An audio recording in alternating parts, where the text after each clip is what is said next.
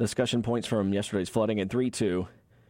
Typical flooding in the typical spots here across Duval County on Wednesday. Saw a quick 2 to 3 plus inches of rain in a short period of time of about 2 hours, flooding Hogan's Creek in downtown and McCoy's Creek as well. Also, the typical spot of I-10 near Cassett also saw roadway flooding and some areas in the San Marco area.